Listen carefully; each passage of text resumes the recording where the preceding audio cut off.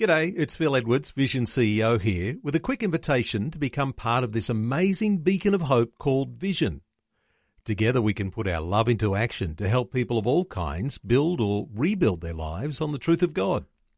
Please consider the part you can play during our upcoming Visionathon appeal, remembering that it's your support that makes Vision possible, including this podcast.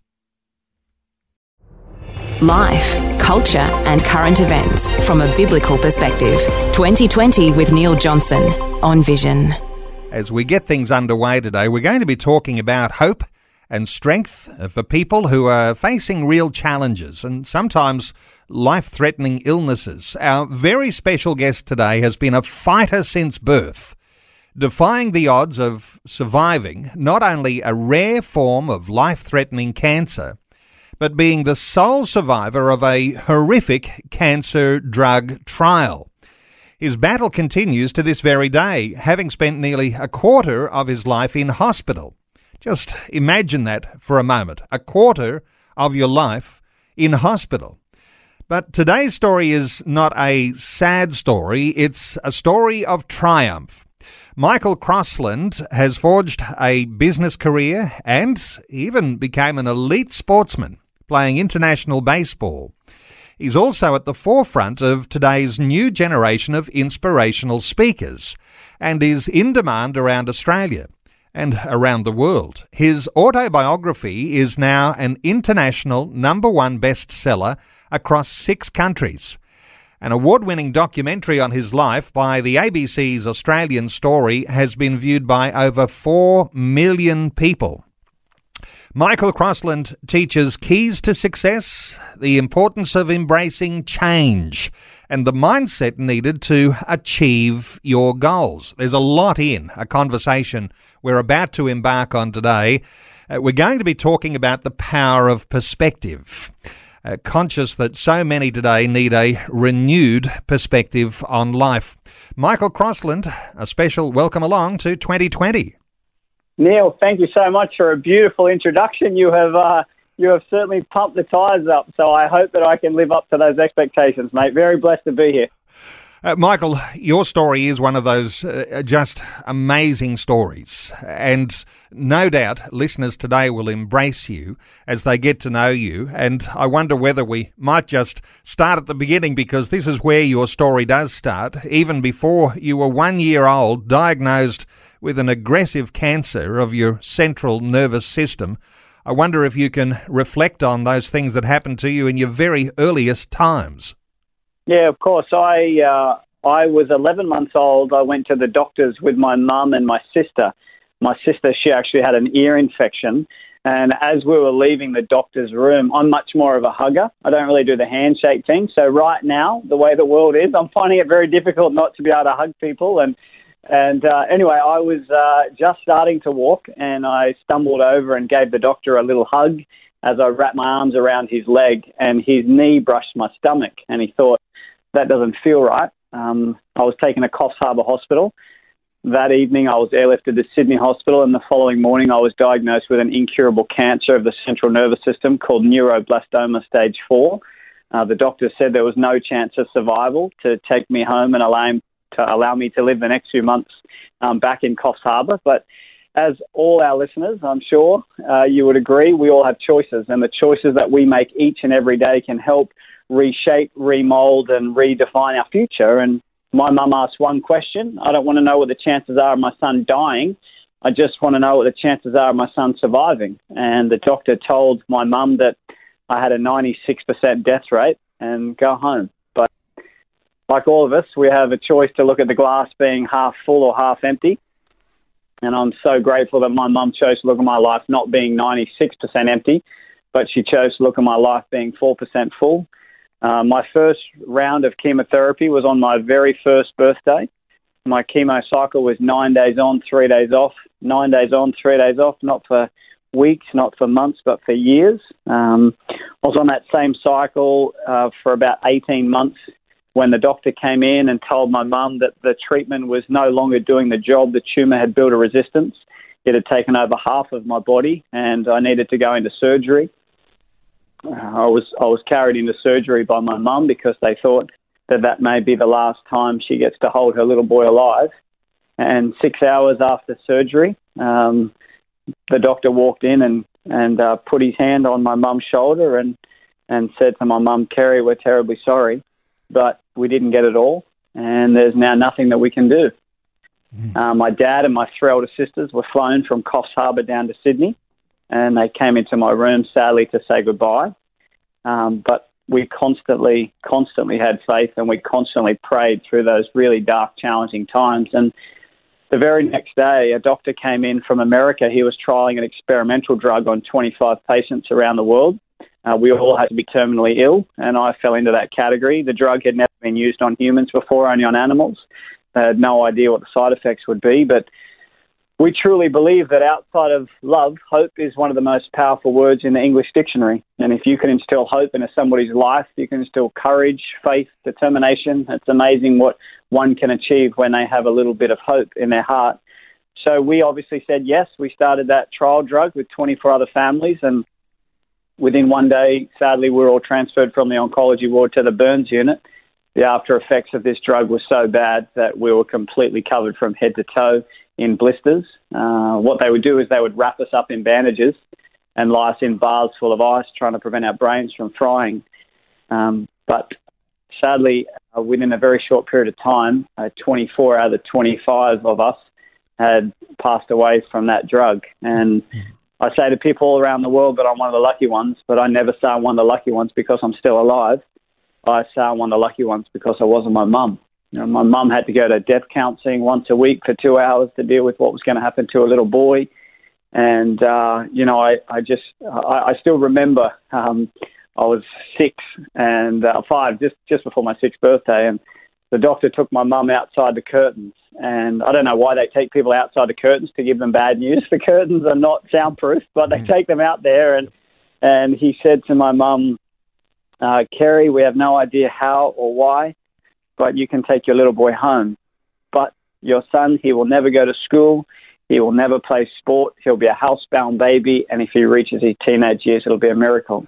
Wow. And my mum come through the curtains, and we believed in miracles. And I made out I didn't hear what the doctor said. I said, "What did the doctor say?"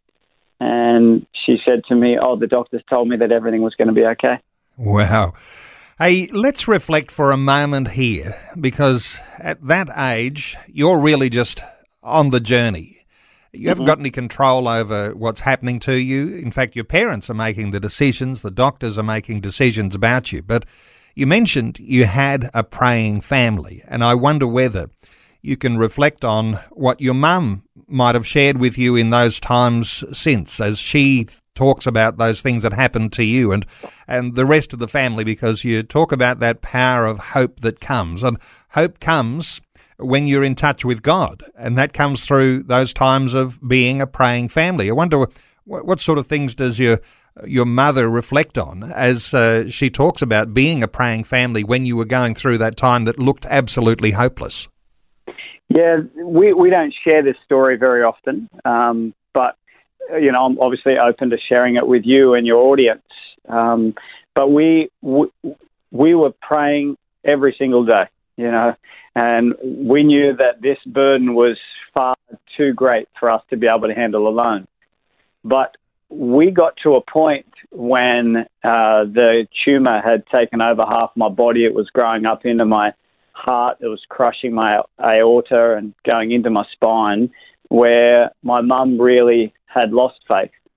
And she was getting to a point where it was why? Why me? Why? And when I had surgery, the story that I didn't share with you is that after 5 hours and 40-odd minutes into the 6-hour surgery, the doctor had told my mum that I flatlined. And he was actually walking out of the theatre to tell my mum that I had passed away. And then as he went through the door, a nurse grabbed him, brought him back in, and somehow I was still breathing. And when I came out of surgery and I came around, there was doctors and my mum standing by my bed, and she obviously was very upset and emotional, and she was crying, but she was so happy that I was still breathing. And I looked at her and I said, I went to God's house. And she said, what? And I said, yeah, I went to God's house. This is a 3-year-old boy.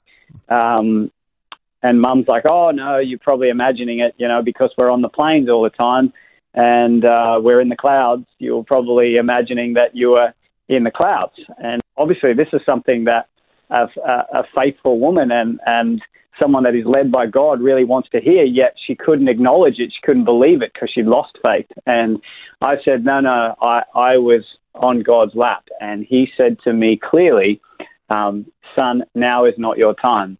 And then all of a sudden I came back down and here I am.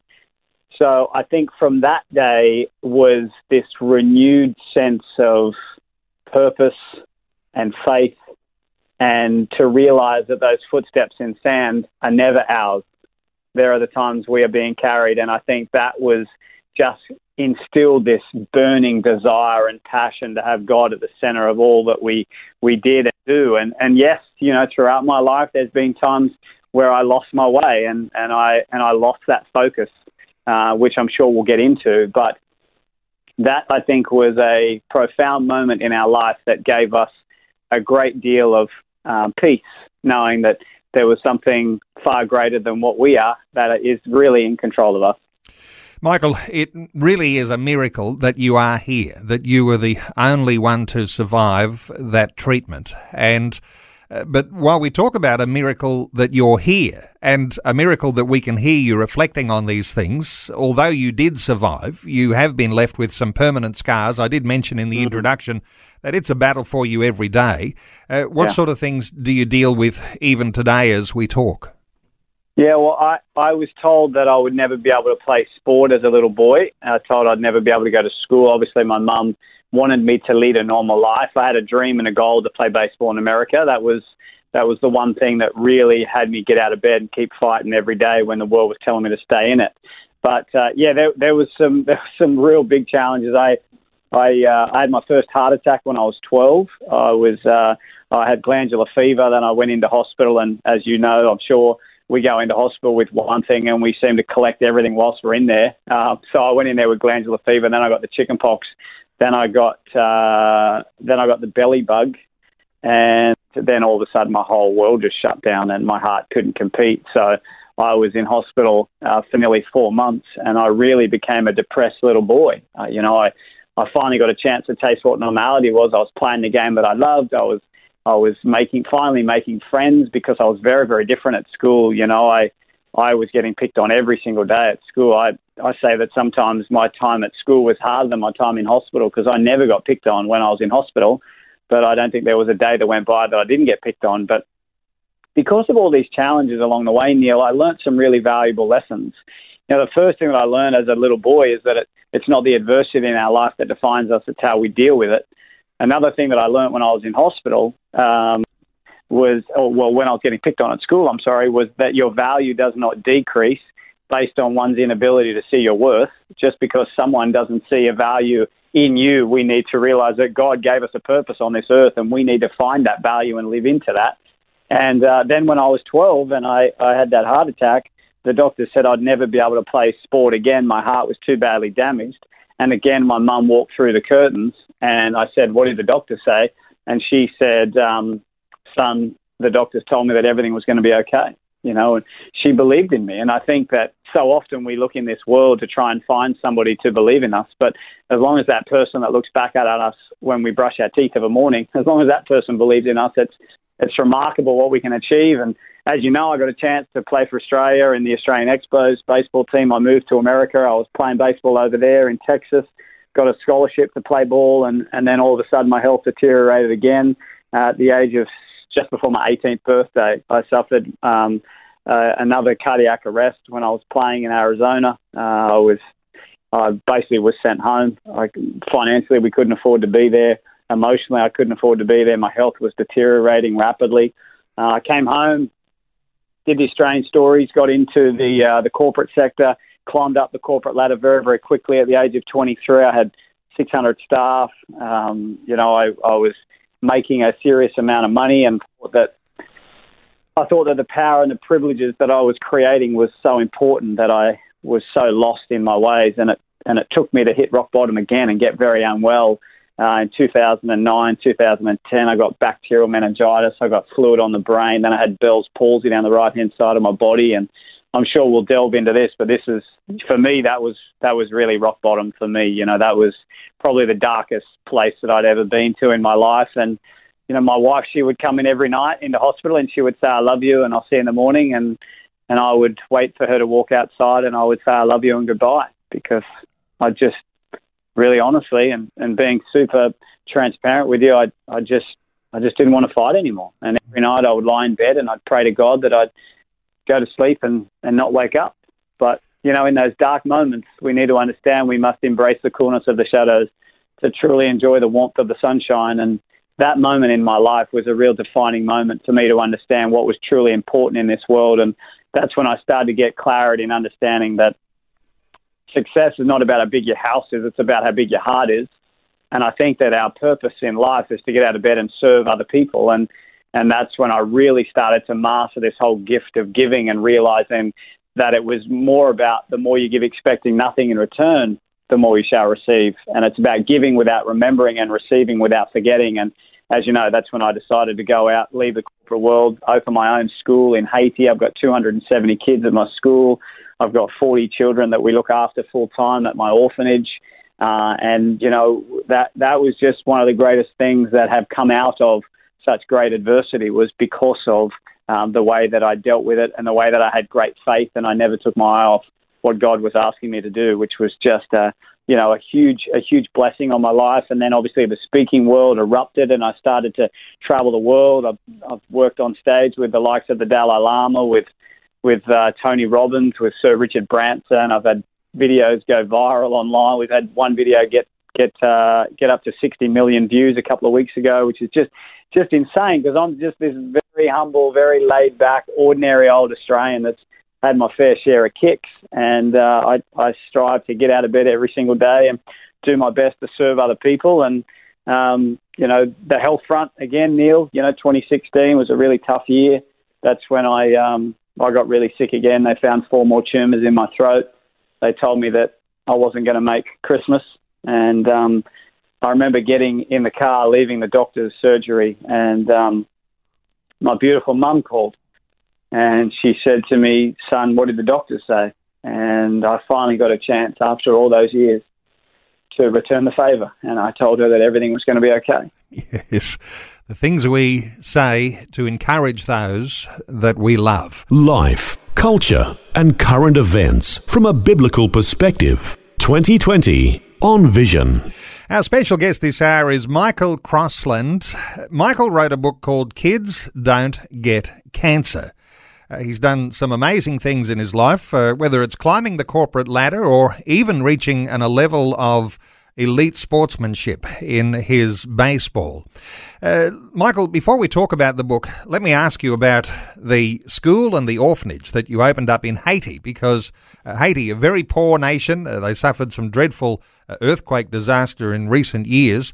What drew you to Haiti? Was it just the poverty and the sheer hopelessness of the nation?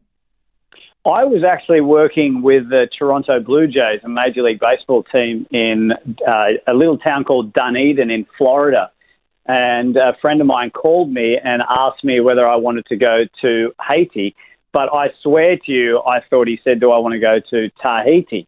So I said, absolutely. And I didn't realize that he meant Haiti, because I had never heard of it. But then I realized that Haiti was only an hour and a half flight south of Miami. I wasn't too far away from Miami.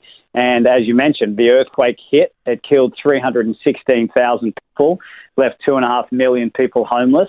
And when I did some research, I discovered that Haiti is 1/3 the size of Tasmania, yet it has over 10 million people that live there. And the unemployment rate was around 80%. So I was just floored by what was going on and felt compelled to go down there. I had aligned myself as I walked away from the corporate world into the humanitarian serving speaking space because I just really wanted to make an impact. But I aligned myself with a whole heap of charities, and then I realized you would donate $50 to provide drinking water to a boy or girl in Africa, and $45 was getting chewed up in admin fees and $5 was going to the kid. So when we went to Haiti, we decided to open our own charity called Frontier Projects, where every single cent that gets donated goes straight to the cause.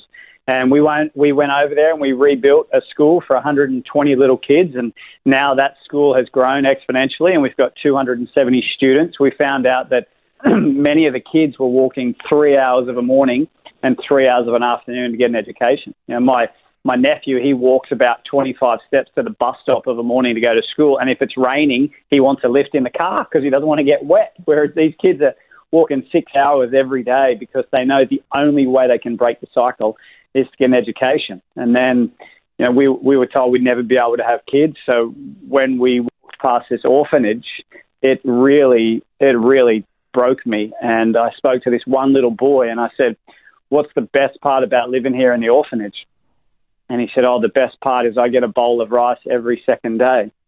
He said, "When I lived on the streets, I was on the streets for 4 months after my mum, dad, and both my brothers died, and all I would get would be food out of garbage bins." And I was just completely floored. And I said, "Well, if that's the best part about living here in the orphanage, what's the worst part?" And he said, "Oh, the worst part is of the night time, because where I sleep, I have a little tarp over my bed, and when it rains, I get soaking wet because the tarp leaks." He said, "But it doesn't really matter whether it rains or not. I still get soaking wet because I share a bed with 2 little boys, and both of them still pee their pants."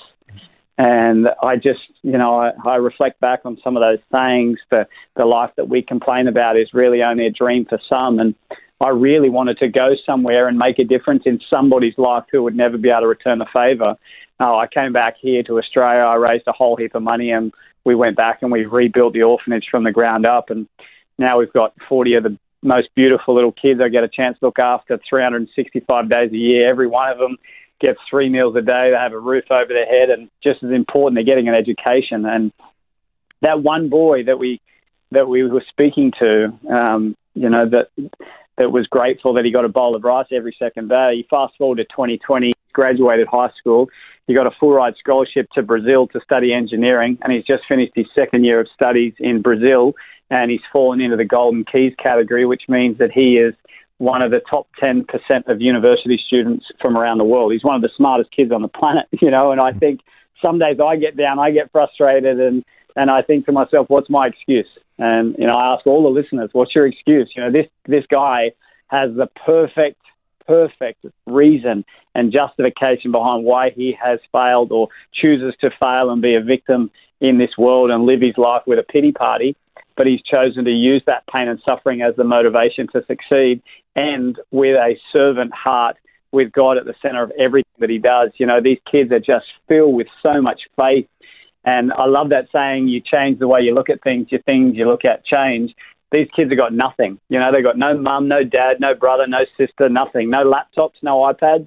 And they got out of bed this morning and they thought they had everything. And the reason why they thought they had everything is because they got out of bed this morning and they have God at the center of everything that they do. And it's just so inspiring and so remarkable. And the joy that they bring to my life is something that I could never return. You know, they have taught me far more than I could ever teach them. Powerful insight. Let's just remain here just for a moment, because when you said, you know, you turned to humanitarianism, you were looking to serve. You wanted to tell your story, so you began to speak. A lot of people might think that success in life is a self-serving thing and gather as much to me as I can. But you've taken a different attitude there, and I think listeners will be able to hear the sorts of things that are coming with your heartbeat here, Michael. The idea of taking your eyes off yourself and putting them on others, how much is that therapeutic if you know you've been going through some tough times, health challenges, everything that you'd gone through? How important is it to look outside of yourself to see others and their plight and make a difference for them? I think that, to be really honest with you, Neil, it becomes like a drug. It's so addictive. And I just love the feeling and the joy of serving other people. And I love that saying, I cried when I didn't get a new pair of shoes until I saw a boy that had no feet. You know, I think that shifting our mindset and perspective on life is such an incredible, incredible tool and a remarkable gift that we all need to master. And, I really I really started small with my giving. You know, I really like my lawns, my grass. I went out, I mowed my lawns. I mowed my neighbour's lawn one day. And that afternoon, my neighbour comes over and she said, "Did you mow my lawns?" And I don't know why I lied, but I did. I just said, "No, I didn't mow your lawns." I don't know why I lied, but I did. And she went over and asked my neighbour, Barry. He's 87 years of age now. Did he mow her lawns? He said no. She went over and asked Steve. Steve said no. I kid you not, she walks back into her house. 2 weeks later, I'm driving up my street and I see my neighbour Sue mowing Jessica's lawn 7 doors down. She thought that Jessica had mowed her lawns and she thought that she was returning the favour. That afternoon, Jessica comes over and knocks on my door and says, "Michael, did you mow my lawns?" And I got to tell you, half of me wanted to say yes, because I thought if I told Jessica that I mowed her lawn, she'd mow my lawns. And obviously I said, no, I didn't. But I kid you not, 6 weeks later, I drive up my street, somebody had mowed my lawns. That was 9 years ago, Neil. People are still mowing each other's lawns 9 years later. I don't mow anybody's lawn anymore, yet every now and then my lawns continue to get done. So it's amazing when we just have this passion in our heart to give to other people expecting absolutely nothing in return. That's when we truly start to feel the joy and the excitement of giving back. And, you know, I realized, you know, of recent times that we feel so much greater when we give than we receive. And it's just a remarkable thing that I feel we all must do. And to transition or shift our mindset to be able to help and serve other people, not to get anything in return, is really, really powerful and really important. You know, often as Christians, we'll talk about leadership and we'll talk about servant-hearted leadership. And I guess the reason why that becomes so important, and of course this is modelled by Jesus himself, is that servant-heartedness is contagious, that others catch that. And you're telling the story that illustrates just how contagious it is when you take that leadership and become servant-hearted and not self-seeking. I think there's two really great examples for me in regards to that, and I can't agree with you more. The first one is, so often we hear people say, "Hey, can you grab me a coffee and I'll buy you a coffee tomorrow?" That's the whole return the favour stuff. But I really, you know, and I can only imagine how your mindset would shift if someone said to you, "Neil, hey, can you grab me a coffee and I'll buy somebody else a coffee tomorrow?" You'd be like, "Hang on a minute, I'm going to spend my hard-earned on you and you're not going to return the favour." But what I used to do was I used to pay for people's fuel. I really love doing it. I drive in, get my fuel, and then I pay for Bowser 7. And then what I used to do was I'd sit in my car and I'd wait for Bowser 7 to go in and pay. And then the lady or the man behind the counter would say, no, that guy over there in the car paid for your fuel. And then they'd look at me and they'd say, thank you. And then I'd drive off and feel really good. But then I realised the only reason why I was paying for that person's fuel is to be thanked. I was only doing something to get something in return from somebody else. And now I pay for somebody else's fuel and I drive off, and it makes me feel amazing because now I'm doing something purely to serve and not to get anything in return. And I think it's a really different mindset towards our giving that can really have remarkable changes in our outcome of giving. Michael, just as we continue our conversation here, let me just reflect. I've been asking listeners on our Facebook page today, responding to the question, how valuable is faith in God when embracing change or achieving goals? Just to reflect on a thought or two from listeners. Joe says, an example of which is coronavirus and the quarantine measures. People have had to make radical changes, some of which have been forced upon them.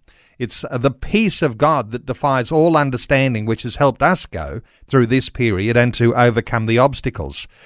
Mel and Rod say, I've had the pleasure of meeting Michael on many occasions and have seen firsthand the impact he has on people by telling his testimony.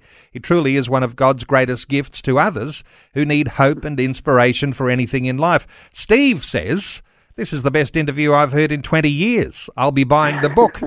Let me just mention the book here, because the book you've written a number of books, but the one we want to talk about today, Kids Don't Get Cancer. And you wrote that book for a particular purpose. Take us into why the title and, when you wrote it, why you wrote it. Give us some insights here. Yeah, I was very young, and I was told this story when I was about 30. And my mum tells the story that when I was diagnosed as a little boy, the doctor said, your son, we're very sorry, has stage 4 neuroblastoma. He's got cancer. And Mum said, no, that can't be right. Kids don't get cancer. obviously very naive. And then Mum called Dad and said, Terry, you wouldn't believe it, but the boy has cancer. And Dad says, no, that can't be right. Kids don't get cancer. And then he called my grandparents, and they said the same thing. But obviously kids do. And sorry, I got a little emotional there. But what Mum said to me when I was in hospital one day, she said, son, when you grow up and you've made an impact on the world, you're going to write a book. And the book's going to be called Kids Don't Get Cancer. And you fast forward 30 years, and I was diagnosed again with 4 tumours of the throat. They told me that my tomorrows weren't guaranteed. I remember saying straight back to the doctor, that's one thing we all have in common, because no one's guaranteed tomorrow. But I know where I'm going, so it gives me great faith and comfort. So I thought I'm going to postpone surgery by 4 weeks so I could finish my autobiography. My goal for this book was to leave it as a legacy for my wife and my mum. I wanted to make sure that even after I was gone, I could still somehow, in some way, be able to positively make an impact on their life. And I wanted to ensure that I left a legacy. So that was the desire behind writing the book, publishing it, and getting it out so I could support them. And then I had surgery. Unfortunately, they could only remove 3 out of the 4 tumours. The 4th tumour is wrapped around my vocal cord. So unfortunately, there's nothing they can do about it. But one thing that I've learned in my life is the quality of one's life is not dictated, nor is it determined by the amount of days that we live on this earth. It's about what we fit into those days that allows us to truly live a remarkable life. And I know that when my time is up on this earth, my tank is going to be on empty, and there's going to be nothing left in the reserve tank. Last year, I was on 180 flights. I spoke in 22 countries around the world. You know, I was fortunate enough to speak on stage in Las Vegas with over 20,000 people. You know, I've been very, very blessed to be able to achieve some great things. And I now, since that book was published, we donated every single cent to charity. We haven't taken not $1 from the book, because that is a chance for me to not only leave a legacy, but also live into my legacy whilst I'm still here. So that's where the book came from. That's where it was discussed, and the seed was planted in the subconscious mind at a very young age, and then it finally come to fruition all those years later. Michael, a lot of your life has been very tough. Getting through those dark places, and no doubt there'd be days where you say, I feel so relieved that today's not such a bad day, but then tomorrow is another story. Getting through dark places, let's talk about this, because so many of us will go through times in our life where that darkness feels like it's overwhelming. Is there, what sort of routine might you have in your life for being able to face the good days and then knowing that there are bad days coming? How do you get a routine that helps you get through those dark places? I think firstly we need to touch on knowing that there could be dark days in the future. I think that one of the most powerful sayings that I really focus on every single day is that my head needs to be where my body's at. And the reason why I share that is so often in life we are so fearful of what might be tomorrow. We're so regretful of what could have been yesterday. We forget to focus on what is right now. And I think the way that we become the best version of ourselves is by truly being present. We release the fear of tomorrow, the disappointment of yesterday, and we just focus on enjoying the joy that is right now. So that is, just the first thing that came to mind when I heard that question. But I have a 3-step routine that helps me greatly dealing with pain and adversity and mental suffering that we all go through every day. And the 3 steps are move, share, and help. The first thing is about moving. I think that it's really important that we somehow stay active. I'm not, for those that don't know who I am, I'm not a big guy. I'm 60 kilos when I've got my clothes on and they're wet. There's not much of me. If I stand side on, I look like a cardboard cutout. So I don't go to the gym. I don't lift massive weights, but I move. I need to make sure that I get the heart pumping some way, whether it's a run, a walk, a ride on a stationary bike, whatever it is, to somehow get that movement going, get the endorphins flowing. The second step is sharing, and I'm sure everybody's heard it. A problem shared is a problem halved.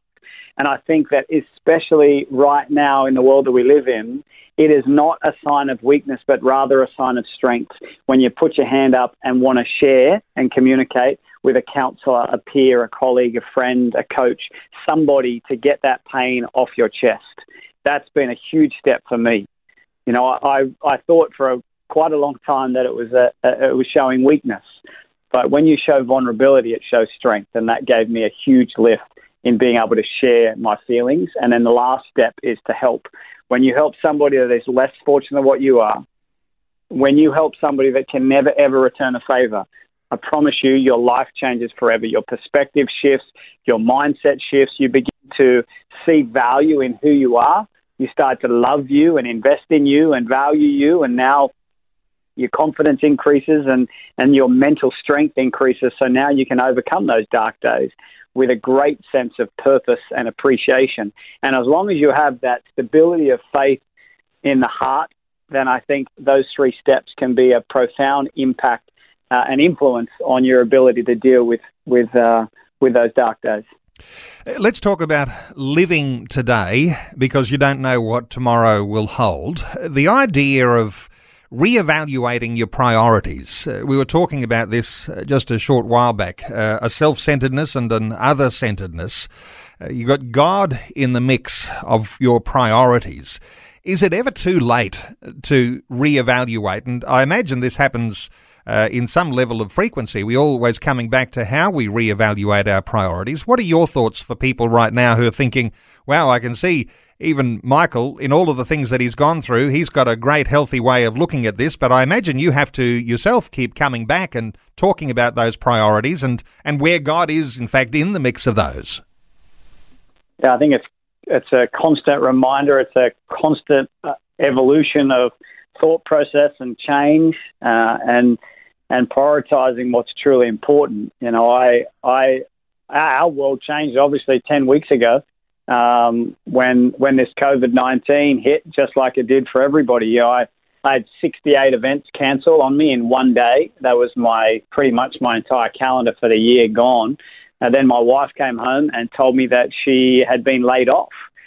We have a big mortgage here where we live. In 2016, I wanted to give back to my mum, so I bought her a beautiful home because things were going pretty well. And now that's tough. You know, everything had to evolve. Everything had to change.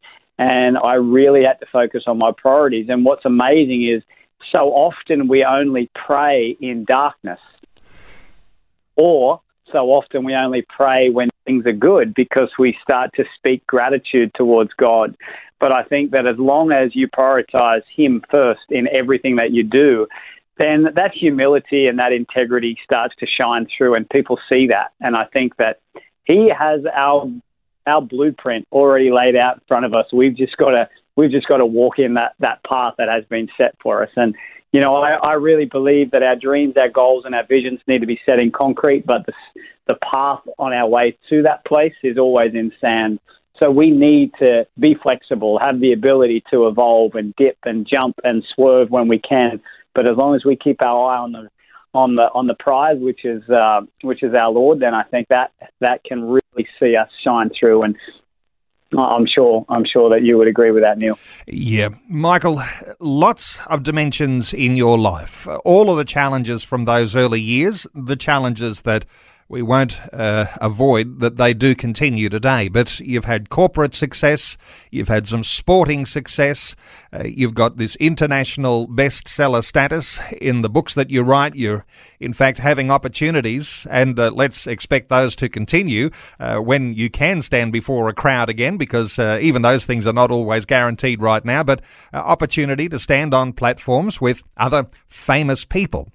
How do you reflect on what is valuable in our lives here? How would you evaluate what your greatest achievement might be? Yeah, I reflect back on some great things that have occurred in my life. Overcoming some pretty serious health challenges is a great thing. Losing my way in my faith and then discovering it again was phenomenal. Being able to represent my country, being able to travel the world as a speaker, the orphanage, the school, buying mum a house, all those things were great. But I think the one thing that I wanted more than anything was the one thing the doctors said I'd never be able to achieve, and that was to one day become a dad. To be a father, I think, is the greatest gift that God can bestow on any of us, to be a parent.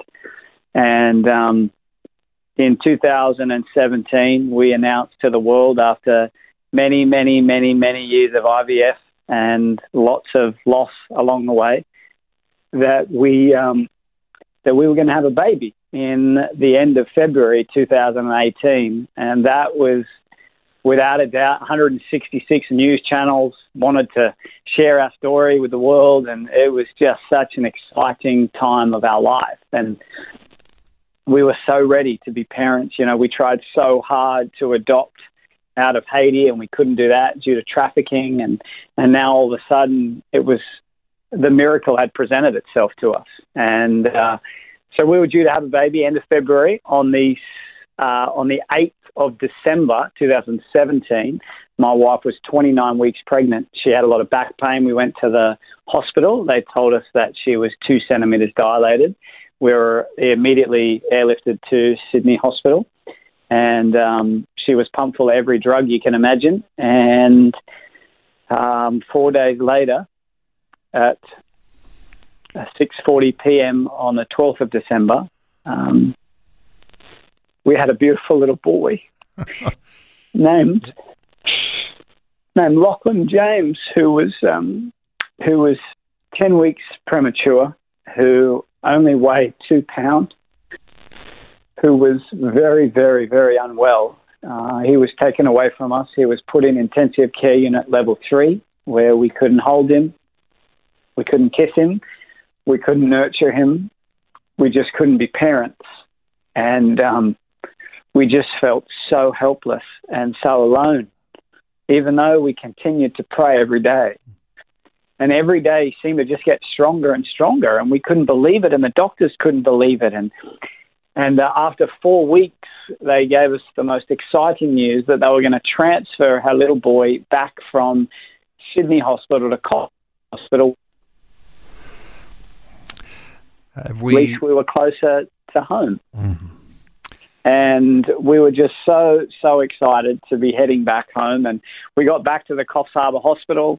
We went back to our house. We had a big party that night, obviously without our little boy. And then we got a phone call that night from the hospital. They told us to come real quick.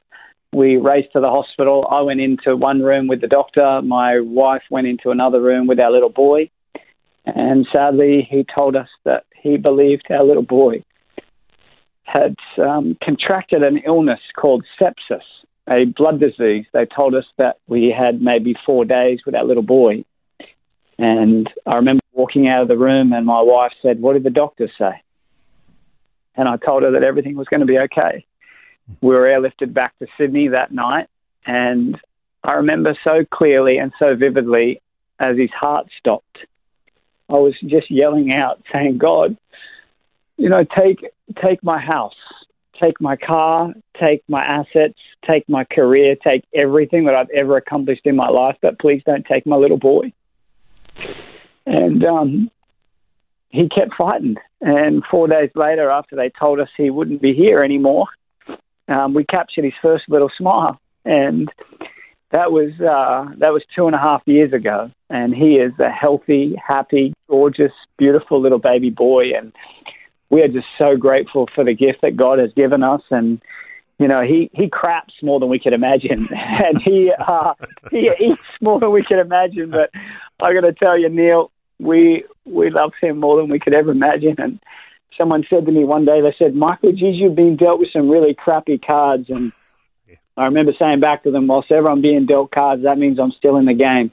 And whilst ever I'm still in the game, it's about how I choose to play those cards that allows me to live a remarkable life. And I say to all your listeners, Neil, don't spend your life comparing your cards to other people. Be grateful that you still have cards. Be grateful that you're still in the game, and play those cards as effectively as what you can. Well, Lachlan James, a little miracle, and a chip off the old block too, by the sound of it, because he's amazing. He's a fighter like you were a fighter. And interestingly, because as we were saying earlier, when you're just a baby, your fighting really comes down to how much your parents are in the game and calling the shots and making decisions. You don't have too much. What the doctors do is really beyond your control. But little Lachlan James, I'm sure, Michael, that, changing nappies and doing all the stuff, cleaning up after children, that's almost a pleasure for you when you think of all of the challenges that you could have been going through right now. Yeah, perspective is a powerful thing. Listening to the news before and the AFL boys are whinging because they don't have NutriBullets in their resort rooms. I laugh at that and I think, geez, one day they'll get faced with a real problem and they will really have to wake up to themselves and start to appreciate the little things. Michael, let's talk about where others are, and just a couple of minutes remaining for our conversation. I do want to tell listeners how they can get a hold of your book, and we'll tell them in just a few moments. But a lot of people right now doing it tough because of the economic crisis we're facing. Lost jobs, lost hours, businesses that have been in hibernation, people facing some challenging times ahead.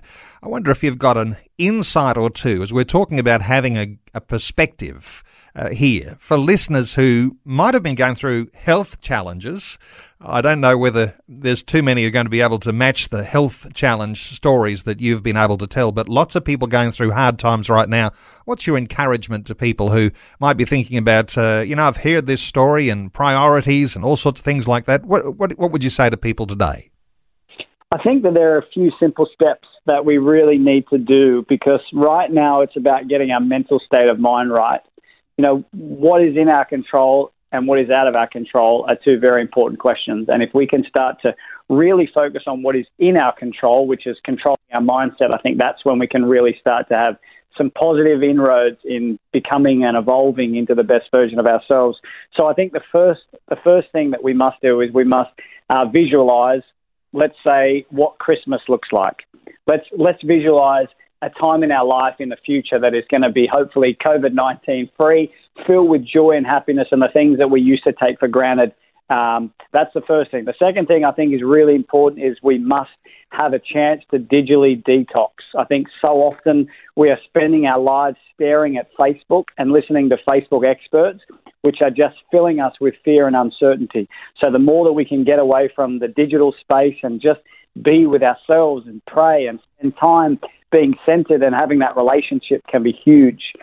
Third thing for me is around my daily routine. I'm all about activation, meditation, appreciation. I have to get active of a morning. I meditate, and in that space of meditation, I really get deep into prayer, which is amazing. And then I spend time appreciation or writing out a gratitude list of what are the three things that I'm truly grateful for that may go unnoticed in a normal day-to-day life. And then the last thing I think is really powerful and really important is spend 10 minutes, spend an hour, however long you've got, and start with COVID-19. You have taught me so much, and I am grateful for, and we can write it down, chance to slow down, the importance to be present, our relationship, that life is short. That regardless of whether we're rich or poor, we are all equal when it comes to our health, et cetera, et cetera, et cetera. I think they're just four little things that, are what I'm doing right now to try and shift my mindset when things get dark to really be able to not just survive but thrive through these challenging times. Wow, great insight, great advice. Let me point people to the book that we have been talking about today, Kids Don't Get Cancer. It is an international bestseller. And, Michael, I know that you'd love listeners to our conversation today to get a hold of your book, and humbled by the idea that you did want to give a special offer to listeners. Give us some insight here into how you'd like to see listeners take up an opportunity here to get a hold of your book. Thank you, Neil. Yeah, absolutely. You can grab my book from my website, michaelcrossland.com. By buying it from my website, all the profits from the book go directly to charity, in particular supporting the orphanage and the school in Haiti, but also the fire victims from late last year. And in the promotional code, when you go to check out, if you type in the word mother, obviously she is my rock and my inspiration. By typing that in, it'll take 35% off the bill. So if you type that in, that'll bring the book down to $19 or something, and I will personally sign it and send it up to you today or out to you wherever you are in the world. And just so grateful for the opportunity to share a little of my journey with your audience, Neil, and an opportunity to hopefully make an impact on just one person's life to pay that good deed forward. And, you know, I love that saying, they tried to bury me, but they didn't realise I was a seed. Yeah, great stuff. Hey, Michael, I'm sure there are lots listening who would love to get a hold of your book. And as you say, go to the website michaelcrossland, CROSSLAND.com. You can get the book on Amazon or Booktopia or probably every other book-selling site. But if you get it from Michael Crossland's website today, use that promo code MOTHER and you'll get a 35% discount. And as Michael says, he'll personally sign the book as it gets sent out to you. You will be encouraged. It is an amazing story. Kids Don't Get Cancer is the name of the book. Kids Don't Get Cancer. The website, michaelcrossland.com. Michael, thank you so much for taking some time today and sharing your thoughts, your insights, sharing your heart with us. It's just been a blessing, and thank you so much for being with us on 2020. My pleasure, Neil. God bless you. Thanks for taking time to listen to this audio on demand from Vision Christian Media. To find out more about us, go to vision.org.au.